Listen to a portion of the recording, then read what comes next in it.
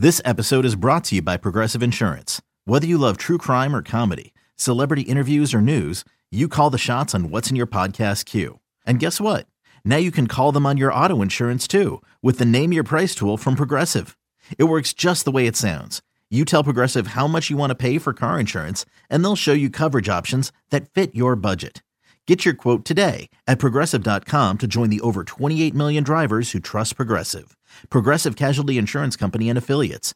Price and coverage match limited by state law.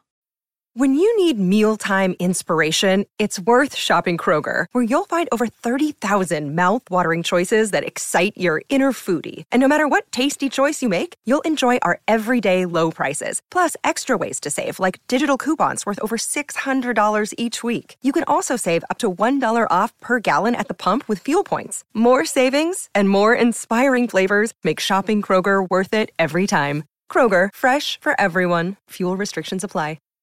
Cheeseheads. Get on your feet. It's Curd and Long. Hosted by Sparky Fifer and Ryan Horvath. I don't think that it's that crazy for him to go to the Pro Bowl, because let's look at it like this. We did the tiers in the NFC. Yeah. There's one tier one quarterback. I would probably make Dak a tier one quarterback.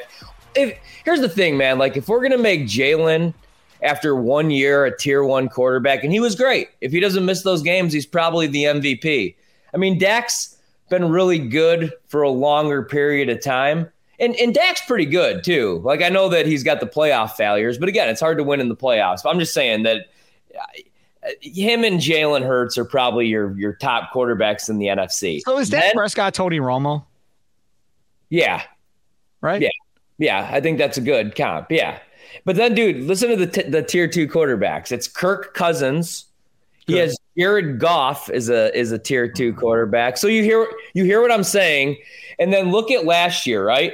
Nobody wanted to play in the Pro Bowl, so Tyler Snoop Huntley ended up being one of the quarterbacks in the AFC. So I don't think it's that crazy. I think Jordan Love is going to be a good quarterback. I don't know that he's going to be great. I don't know that he's going to be Aaron Rodgers. If he makes the Pro Bowl, Goody looks amazing if he's a Pro Bowl quarterback. In his first year?